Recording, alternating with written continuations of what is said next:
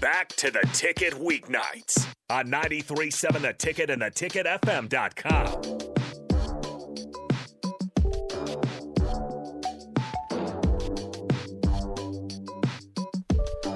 Welcome back. Final segment, Talking Trash. We haven't talked much sports because we just got preoccupied with other things. As that's all right. This is prone to happen. But thank you guys for hanging out on the YouTube chat and on the text line. Thank you guys for Chris, you can answer this or not. What do you think of Whipple's system? I like it. I mean, it's fairly similar to what we've been running. And, I mean, I think it's doing us justice, and we're getting it down and doing pretty good with it. How much have you gone back and looked at Pittsburgh's film? Yeah. We just watched like the style and see how he ran his offense before. I have to ask, what is your opinion of Casey Thompson?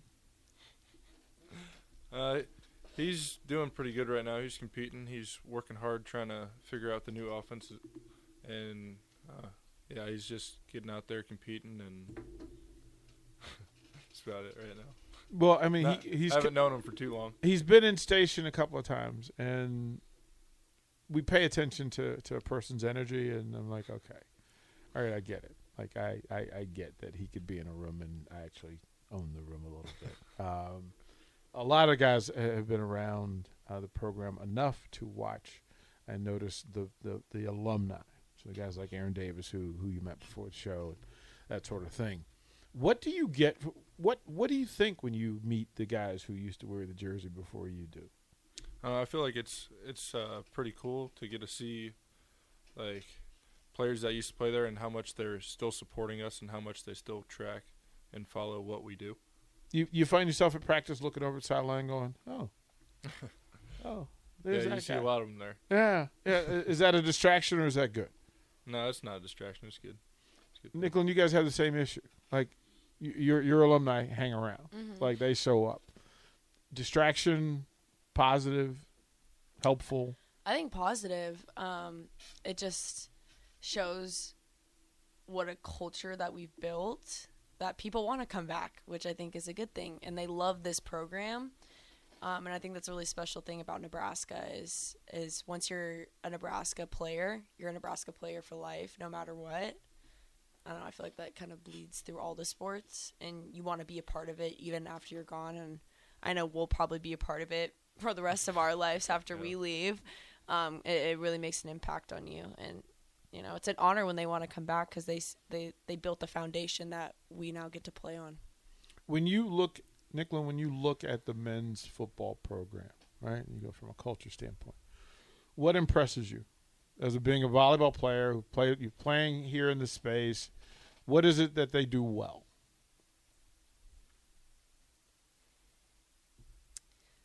This past year, I think it could have been really challenging, especially after those really close losses. It could have gone really downhill, and you guys could have just kind of given up a little bit. But I felt like through the season, you guys still fought really hard all the way to the end. And you guys were really close every single time. I just think that you guys need to find a way to be those 3 points ahead instead of the 3 behind. But I thought you guys always look like and what I know from what you tell me, that you guys work really hard and you're getting after it. So, Chris, what do you when you look at women's volleyball, what do you see that impresses you the most? What impressed me the most is like how close they are. They do a lot of stuff together.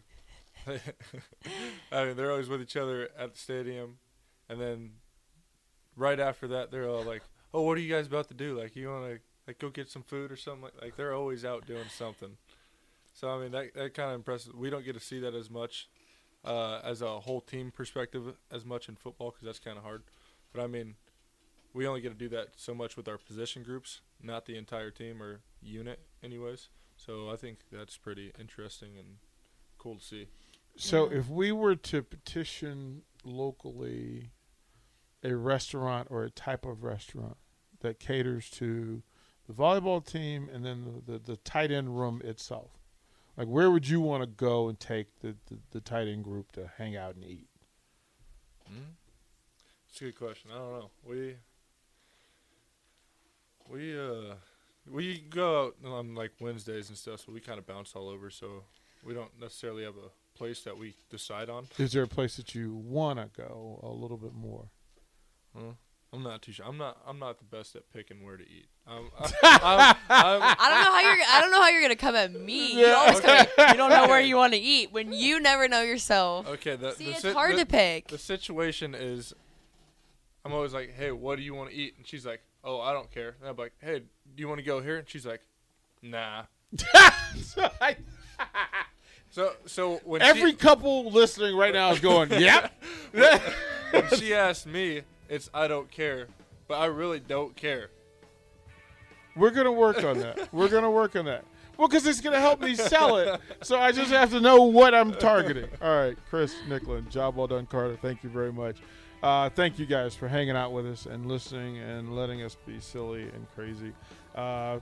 Don't go too far. I'll be back in the morning. I'll step in early break, and then there's no Jay tomorrow. It's just me and Rico. I may bother Carter tomorrow. I may do that. I'll talk to you guys later.